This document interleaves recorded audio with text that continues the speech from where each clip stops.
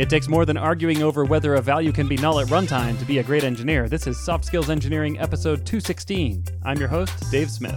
I'm your host, Jamison Dance. Soft Skills Engineering is a weekly advice podcast for software developers about the non-tech stuff that goes into all the tech stuff. I feel like you can have two inverted arguments about this, where the people that like dynamic languages are going to say, why would you ever put in all the effort to know whether a value can be null at compile time when you could just do it at runtime?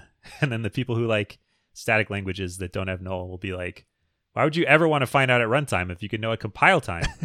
And then they both just yell that at each other louder and louder. And then the people that use static languages that let you have null are in the middle getting yelled at from both sides. Yeah. And then eventually the runtime folks lose out because the creators of their languages admit that this has all been a great mistake. I don't know. Unless Rich Hickey likes null. Oh, really? Yeah, he's smart. He likes runtime nulls? Yeah. Thanks, Rich. Ruining it for everyone.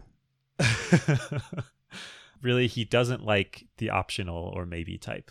Oh, okay. That's maybe a better way to state it. Okay, whatever. Well, I'm in a different camp, which is I like runtime null exceptions when you try to dereference a null. Oh, you don't even just... Okay, yeah. Like, I optimize to increase that metric. Is that like ASMR for programmers? It gives your brain little tingles every time you know a null pointer exception happens. Ooh, look at the shape of that stack trace. So comforting. Oh, should I thank our patrons? Do it. All right. Thank you to the folks who donate at the level where we shout them out every single week. Thank you to Braden Keynes, Dennis Bogdanov, Evgeny Sladkowski, John Grant, Luke Bayless, microconfig.io, Nick Hathaway, Nick Kantar, Alexander, Philip John Basile, Ryan Real McCoy, the Agile Ventures Charity, Sean, Stanley Tactical Radio, Stephen Armand Lee, Travis Vinlock. Thank you to all those people. Thank you to everyone who has donated. You make the show happen. You help it keep going. If you would like to join this group or to support the show or to join our Slack team, you can go to softskills.audio, click support us on Patreon. Any amount greater than 0 gets you an invite to the Slack team. Any amount greater than your credit card gets a stern email from your credit card company. Any amount greater than your credit card limit. Oh, got it. Gets a stern email from your credit card company. So keep it between 0 and that. And that limit, yeah. Very nice. We should start accepting barter. Like, you could send us some pelts. And we'll send you a Slack invite. We convert it to, a Slack invite or a shout out. Hey, I am 100% on board with that. If you have something you want to send us in the mail, I actually don't care what it is. We will definitely give you a Slack invitation. They don't have our addresses, though. A problem easily remedied with one email. Yeah, that's true. Send us an email, and I will give you an address to mail some random thing. Actually, it'll probably be someone else's house just for security. But when they call me and tell me this weird thing showed up, I will give you a Slack invite. Hey, this package showed up and I didn't die. Come pick it up. All right. Let's get into our questions. Do you want to read our first one, Dave? I sure do. Okay, this comes from a listener named Chetan, who says, I have a weekly one-on-one with my manager. What should I talk about in them? Things like feedback and career goals become old and repetitive very soon, and I end up discussing current work items. I understand that one-on-one is my time to ask questions, and I don't want it to be longer, just a longer daily stand-up. I think your instinct is good. Yeah. One-on-ones are for stuff that you don't talk about in other meetings, and theoretically you have another venue to talk about status. It's sort of like the old joke about those two books, What They Teach You at Harvard Business School and What They Don't Teach You at Harvard Business School. These are two separate books released by two people, and together they contain the sum total of human knowledge. Because it's all the stuff you learn at Harvard and all the stuff you can't learn at Harvard. Yeah, and what else is there? Like, that's everything. It is. So you talk about status in status things, and you talk about everything else in one-on-ones. Literally everything. Yeah. It's a long list. That means you should never lack for things to talk about. That's right. What's the problem? It's like thermodynamics. Today we'll be talking about supply lines and logistics in the Lord of the Rings trilogy. And compare and contrast with supply lines and logistics in Game of Thrones. Show how much effort Tolkien put into it. Yep. And how it adds to the realism of this fantasy novel. Perfect. I mean, it's on the list. Yeah. you can't be faulted. Unless you work at I don't know what kind of startup that would be. Like a startup that actually where you're writing. Yeah, where your work is about supply line logistics and fantasy novels as a service. It's Yes. not. It's a platform. We're going for the platform play. Oh, that is hilarious. Yeah, what do you talk about? So you've been on both sides of a bunch of one-on-ones. How do you think about it as a manager? What are you hoping to get out of a one-on-one? I think as a manager, I'm hoping to stumble upon information that I would not have access to through any other means. By the way, that's a gigantic slice in a Venn diagram of all the information, but stuff that's relevant and pertinent about your job that I just can't find out through other means. Like, I don't know. I'll tell you what, when I was a manager, I found a surprisingly high amount of information was about personal struggles or things at work that were causing a person to be less productive than they felt they should be. Yeah. That was pretty common. I think it was surprising to me personally because I don't like sharing that stuff with my manager. Yeah. It's uncomfortable for me. But you're unlikely to hop into a stand-up and say like, hey, I'm working on this bug ticket and I have depression. Right. So it'll take longer. Besides that, no blockers. Right. I am taking blockers to block the reuptake of serotonin in my brain. No work blockers. Right. I have blockers, but I'm actually short on blockers, which is the problem. My prescription lapsed and I didn't get it renewed.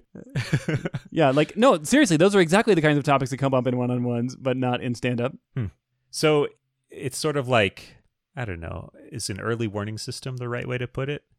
You want to know about things so that you can help with them instead of find out when it's too late? I would think of it not like an early warning system and more like a spy network. where you kind of have agents throughout the company who give you information and you piece all of that information, you synthesize all of it, and you can start to have a correct mental model of how the organization is working by assimilating all these little bits that you gather. Okay. And do you collect that information by walking up to someone and saying, hey, what's the scuttlebutt? What's the news? Hey, what have you heard? I do it by moving the office water cooler to be right next to my desk and then just leaning over to it every time someone comes to get a drink of water and see what they're talking about. Yeah. That was a plot from The Office. That's right. That's exactly right. So I feel like I also hear, and the question asker mentions explicitly kind of career discussions as a topic, but I hear their complaint, which is you can't every single week say, my 5-year plan is to get promoted 3 times or something, and then say like, now it's my 4-year and 51-week plan. Exactly. Like, you're like, okay, well, another week has elapsed in my 5-year plan. I am 0.4 percentage points further along than I was last week, so we are on track. We're green. No blockers. Exactly. Yeah. So what about on the other side, if you're a person having a one-on-one with a boss? How have you thought about that in the past? Well, I do think there's a place for sharing status depending on the relationship with your boss and the rest of the team. Sometimes your manager may not have visibility into some of the details that are important for them to know about, and so I think it is okay to share status occasionally. But if they're like a hands-on manager who's in stand-up, commenting after every item and totally up to date, then obviously that doesn't really have a place in your one-on-one. There's no point in doing that. But yeah, I'm okay with status updates, especially if it's like extra sprint, work that's kind of outside the norm, where you're maybe doing some research or forming a working group, or you have like extracurricular activity that you've been organizing for the team to do. It's great. I think it's great to share updates on that stuff. Yeah. So status updates. That's what you're saying you give to your boss when you do one-on-ones.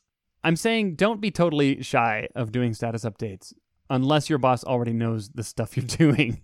If you're just repeating the stuff you said in the presence of your boss during stand-up, that's a waste. Yeah. To me, I think of the purpose of a one-on-one is to help your boss. I don't know who the you is in this situation. The manager and the employee work better together. And that's very vague and broad, just like what you said, Dave, about it's everything that isn't status. But the way I think about it is sometimes in one-on-ones, we won't even talk about work directly. If there's nothing pressing work related, we'll just sort of get to know each other and chat. And that gives a benefit in that we have a closer relationship now, and it's easier to talk about things when stuff comes up. So you're sort of like, I don't know, building your relationship cred with that person.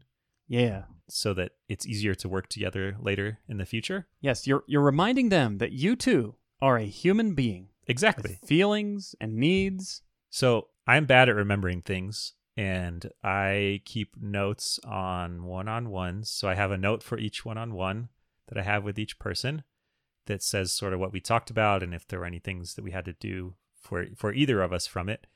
I also have a kind of top level just sort of stuff about this person. So if they talk about their kids, I'll put like, here's what they said about their kids. They have this many kids. They're this old. Just like things to remind me of facts about them, to see them as a person, not just an employee. So you're saying you keep a file on each person? I do. It's like, I'm sure like dentists do this, and I don't know, those people that you see every once in a while that shouldn't know that your child is going into third grade, but somehow do. Like, how do you know that? It's been like a year since I've been here last. Congratulations on starting the third grade. Yeah. It's like borderline creepy. Yeah. You hope it's because they have a file and not because they're following your every move. You seem a little too interested in my life.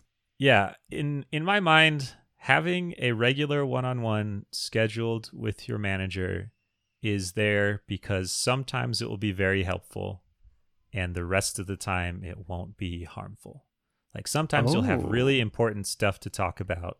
You'll share really important information or context or learn it. Sometimes it'll really change things, and the rest of the time you're just sort of spending time to get to know that person. But it's if you don't have a regularly scheduled time, it's hard for a report to just schedule a meeting with their boss and say like, hey, this is the meeting where I tell you I'm getting divorced and that's why I'm having a hard time at work. Yeah, you know, like you have to have that cadence and that habit of talking so that when there is something really important to talk about, that it's there are habits that will make it easier to share that information. Yes. Interesting. So you're saying that all of these seemingly possibly useless meetings are actually preparation for when they're really important. I think so. I mean, the Pareto principle probably applies to this like it does to literally everything else. I'm going to horribly butcher it, but basically you get 80% of the value from 20% of the effort. So maybe like most of your one-on-ones are not useful, and then a small number of them are very useful. But if you didn't have all of them, then you wouldn't get any of that value. Does that make sense? Yes, I think so. I think that makes sense. You don't know which 20% are going to be, or which, anyway, whatever. I think I got it. Yeah. And honestly, I mean, your work is kind of like that too. Yeah. If you had perfect information about what would happen in the future based on the work you were doing, I bet most of it would not deliver value, but you don't know it. So you do a bunch of stuff and then figure out like, yeah, we were right about this thing and so you're probably wrong about You're these saying other that if we could predict the future a little better, we could do one-day work weeks. I think so. Yeah, probably. I suspect there's probably a bunch of people who have already figured this out and are already doing this. Yeah, if 20% gives 80% of the value, I'll just do that 20%. Yeah, exactly. Yeah. Okay, so I have noticed a disconnect between what people think are in their managers' minds and what is important to their manager versus what is actually in their manager's mind and what is important to their manager. And I'll get to how this relates to a one-on-one in a second, but typically what I see is people think their manager knows a lot more than they do, first of all. They see more than they actually see. And second of all, they probably have a misplaced set of priorities, meaning that the employee thinks that the manager feels very strongly about subject X, but really it's subject Y. This comes from the fact that managers and employees work in very different environments, and their interactions are limited. So, all of that having been said, a good thing to do in your one-on-one, in my opinion, is to ask questions about what's going on in the manager's mind. Things like, how is the team performing? How can I help on the team? Is there anyone that needs my help?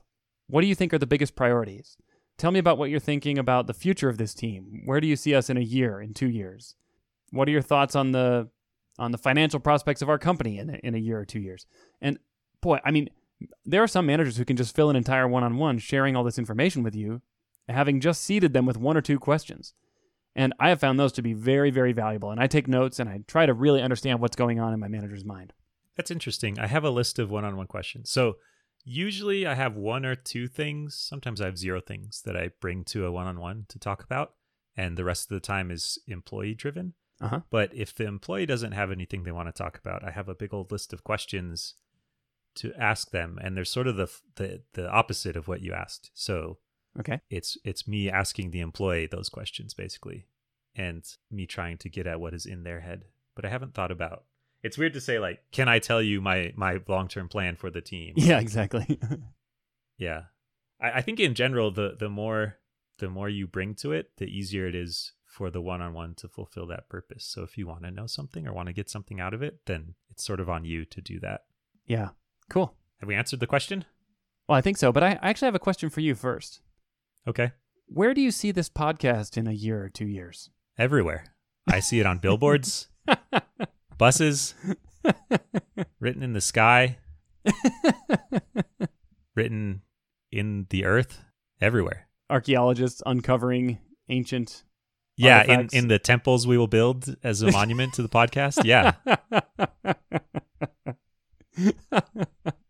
Perfect. Now, Okay. what was this symbol? What did this square, smiley-faced god represent? With the weird thing sticking out as a reference to our logo, if you have not seen it. Yeah. All right. Now we just got to make it happen. And we'll start by answering this next question, That's right. which I will read. This is from an anonymous listener who says, my front-end teammates are in a power struggle with my back-end teammates and my design teammates. They're intentionally making technical decisions that artificially constrain the choices of other teams. For example, design wants a specific interaction for a new feature, and my team says, nope, it can't work that way because the components we built don't allow that. Or they make tickets for the backend team that say, endpoints have to work this way or that way because our components assume that structure. This often seems detrimental and confusing to other teams. When I push back against my team, they are angry. When I defend my team, other people are angry. When I try to strike a compromise, I feel gross because I usually think my team is wrong. I've tried talking with other teams and managers about the problem. I feel gross about that too because I don't want to start pointing fingers or throw my teammates under the bus. Where should I even start? I just want to make sure I got this right. Your team is making artificial constraints on other teams. When you try to defend them, you can't because you know they're wrong. But then other teams try to do it to you. And you try to compromise, but you don't want to do that because you know they're wrong. Wait, no, the other teams, I don't think the other team is imposing these same constraints on them. I think the other team is like, don't impose constraints. And the question asker is saying, what if we only impose half the constraints? Uh-huh. And then everyone gets mad at them. Oh, okay. Okay, so the front end team is imposing all these weird constraints on the back end team. And the back end team is saying, look, it doesn't work that way. So I think you should join the back end team. Oh, you're saying that's your advice to the question asker? Yeah, exactly. Yeah. Join the sane team that works well together? Yeah, and fights against arbitrary fake constraints. Some of these practices don't look awful in some contexts. So this idea of the front-end team sort of suggesting a structure to the back-end team, I've seen work pretty well when there are divisions between front-end and back-end, and the front-end has to build something. They can't just do nothing, but they want to assume a certain data structure, so they might send that to the back-end team and say, like, hey, can you make it fit this structure? And then they build against that right. API contract, basically. But, I mean, if they can't, then the front-end team doesn't just cross their arms and say, like, well, too bad, because I already built this code. And everybody knows once you build code, you can't change it. So that's right. You have to change your stuff. I had a customer when I was in the defense industry years ago who used to say, the main difference between software and hardware is that once the software is built, you can't change it. He was an electrical engineer by trade, so, you know, he really hated software. I have seen several. There are plenty of software people that hate software too, though. That's like a true. brand for some developers. Computers were a mistake is like That's right. their rallying cry. Yep. It is interesting, though, because the way that I couch this is we have a front-end team who's saying, no, back-end, you need to build this universal general purpose API in a way that is deeply coupled to my current web framework that I'm probably going to keep for the next 6 months. Yeah, this is some background. This question is from 2017, so these components are long gone. That's right. There's no way these components still exist. Yep. That's 3 years is JavaScript years are dog years, basically. That's It's true. 21 years. They're like hamster years. Yeah. It does feel like they're sort of running wild a little bit.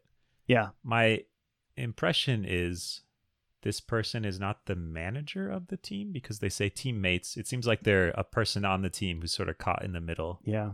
and is trying to resolve things. It's like those cowboy standoffs where there's 3 people with guns all pointed at each other. Uh-huh. And they all have shifty-eyed looks that keep staring back and forth between each other. And then this person like crawls underneath one person's leg and stands up in the middle of the circle and is like, what if we all lower our guns? And then they all point their guns at this person now. Yeah. We agree. We'll get this person first and then go back to our standoff. Yeah. That is a very good metaphor. I'm sure that happened in the Thank Wild you. West all the time. Try talking with other teams' managers. I feel gross because I don't want to start pointing fingers or throw my teammates under the bus. Yeah, I can see that, especially if you think they're wrong. It would feel weird to go to another team's manager and say, hey, I'm sorry my team is wrong and bad. Like, I don't know how to fix it, but I recognize they are bad and wrong. And do you have any openings on your team? Yeah. Yeah, this is dysfunctional. I mean, contracts between teams are useful and helpful to decouple things, but this is not that kind of decoupling contract where you just say, here's how we work together and we'll go build off our separate things to meet both sides of it. This is like top down where the top is literally it's like middle out because design is not part of this. Yeah. It's like the front end code dictates both the design and the back end. Exactly. There's this weird middle tier that's throwing the rest of the organization into its orbit. So what do you do about it? This strikes me as a missing role on this team.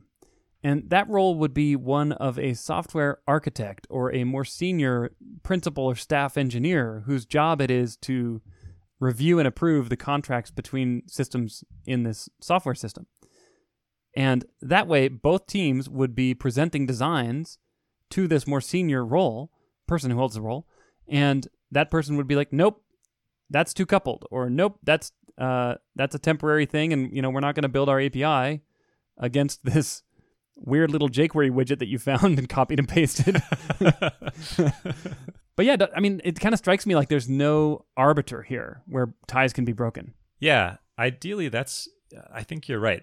When you say an architect or principal engineer, that you're saying between the front end and the back end team, they're sort of involved in both, right? That's right. Someone who hierarchically is responsible for both of these teams. Yeah. I mean, that's a pretty common way to handle disagreements between people or groups at the same level, is you sort of bubble it up to someone at a level above that can hopefully weigh between the two. That's right. And if you have an established review culture with that person at that higher level, then these disagreements usually never even happen because the front end team would be too embarrassed to put a design in front of that person, which is not, what's the word? Equiminical? Help me word. I don't know. I don't know what you're trying to say. It ends with minical. Let's check Google. Oh, wow. Google doesn't know what I want. It looks like there aren't any great matches for your search. Equinimical? Yes? What does that mean? I think it means like fair to both sides. Yes. Equanimity. Yeah. Equinimical. Equinimical? Equinimical. Having the property of equanimity. How about we say that to be concise? Yes. Anyway, equanimity. That's what we're looking for here, is a design that doesn't impose any undue burden on any individual team. I'm assuming that doesn't Oh, no, exist. What's that? It's ecumenical. Are we reading the same definition right now? No, it's a different word. Yeah. The one that says of relating to or representing the whole body of churches? Yeah, so that's one. I think this might have a religious background, but it means worldwide or general in extent, influence, or application. This is probably not the right word. I didn't know about this word. I think equinimical might be wrong too. Okay, we're pivoting this to An entomology show. Etymology? I can never remember. I can never remember that one either. It's etymology. Etymology. I was bitten by the dumb joke about how they're almost the same thing. Nice. Oh. Okay. All right, I can't remember where we were, though. The point is, we need someone who can arbitrate this kind of stuff and stop one team from acting only in its self-interest and not the self-interest of the group. Yeah. What if it doesn't exist, though? I mean, it sort of seems like it doesn't because... Then it's you. It hasn't happened. Then it's you. Congratulations. You are now the principal engineer. That's right. You must be separate from both teams to judge fairly between them. So a promotion just is part of it. That's right. Get it. And a pay raise. Yeah. So congratulations. You did it. So it feels gross to talk to the other person's manager and throw your own team under the bus, but I think it should be totally great to go talk to your own manager and say, I feel like our team is not behaving in a way that serves this company. Yeah. It's not about throwing your team under the bus. It's about helping.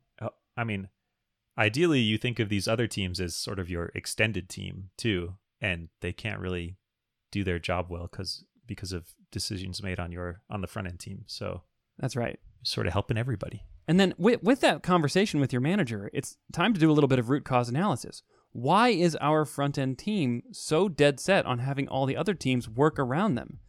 And, I hate to say this, but it could be that your front end team is operating at like the max capacity of their abilities, meaning that they're like, look, I have these components, these tools in my toolbox. They're the only tools I know. And if you build me an API that isn't compatible with these tools, I can't build your front end. That seems unlikely. I feel like, I don't know. It's hard to know without all the details. I mean, yeah, there is, that's like the competency gap, but there could also just be kind of a hubris issue where it's like, no, this is the way I like to build, and therefore you all need to go with it. Yeah. That may be possible as well.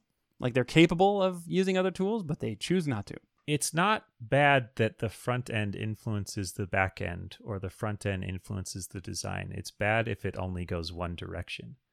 Design and front end, when it works well, always has some healthy back and forth where a designer builds a thing and you say, great, this will take 6 months to implement your like 3D whizzing around this virtual world after to reach the email form at the end of the maze UI or whatever. Or like you didn't put any hover states or error states in, or there's always this back and forth and trade-off, and the design rarely ends up exactly like it was in the initial like Photoshop mockups or whatever. Yeah, that's pretty common. But it's not like the front end says, nope, here is how it will be, and dictates it to the designers or to the back end.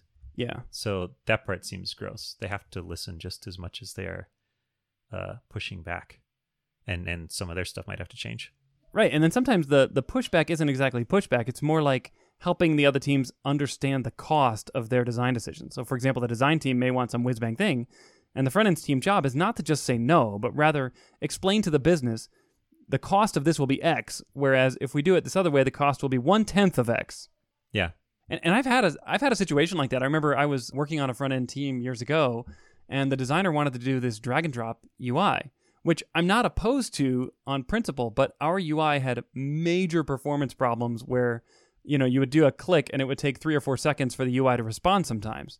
And so I knew that if we wanted to do drag and drop, you couldn't start dragging something and then have the whole UI freeze for 3 seconds while you're trying to move the item. And so I knew that if we wanted to build the drag and drop, we would first have to invest a lot of effort into optimizing that to get rid of all the lag. So it's like, can't do it, not because it's bad, but because our UI actually sucks. Sorry. You just contradicted yourself. You said your job isn't to say no, it's to help you understand the costs. Right. You should have said, we can do it. Give me 6 months to fix the performance problems, and then the 2 days to do drag and drop. That's right. That's right. And a moratorium on new features in that time, because every new feature slows down our UI a little bit. Okay. So I think our advice is generally that your heart seems like it's in the right place, where there's not enough listening on this team, and it seems weird. And see if you can try and find, I don't know, someone higher up in the org chart to help balance between these concerns, or talk to your own manager. Yeah. And also, I think there's a culture gap here. where there's a team acting in its own self-interest. And I would call this an ownership gap. The team doesn't feel ownership over the whole problem. They only feel ownership over their immediate area of responsibility. Yeah. So, just go close that culture gap. It should be no problem. Yeah. Just change your culture and make it good instead of bad. Maybe go get some vinyl lettering and put it on the wall. So maybe it says, "We're all in this together." Yeah. Get one of those kitty hang in there posters. Oh, yeah. Those are culture, right? Yes. We haven't talked about ball pits in a long time, but that goes a long way towards making your culture good. That's true. Installing a ball pit. You can't share a ball pit with someone and not feel like they're on the same team as you. You're sharing a ball pit, but really you're sharing human connection. That's right. All right. Have we answered the question now? I think so. Good luck. Yeah, good luck. Sorry, as Jamison said, this was 3 years old, so apologies. We don't usually reach this far back, but, These problems are evergreen, though. That's true. It's just that the components are in a totally new framework now. That's right. Which means that the back end had to be rewritten a few times since then anyway to accommodate the new front end components. Well, we switched front end frameworks, so you got to switch back end languages too. That's just how it works. I don't make the rules, even though I did. All right. What can people do if they want their own questions answered, Dave? Go to softskills.audio and click Ask a Question, where you can fill out our form with as much or as little information as you like. Thank you so much to everyone who has done that. We will eventually answer them all. We very much appreciate it. If you want to support the show and get an invitation to our Slack community, our cult, Uniforms Are Pending, then go to support us on Patreon and just contribute $1. That's all it takes. And we'll send you an invite at the beginning of every month. You said uniforms are pending. While they're pending, we've relaxed the uniform policy to be whatever you have on you at all times. So technically, you're always wearing the uniform, always, because it's what you have on or don't. That's the uniform. Yep. All right. Catch you next week.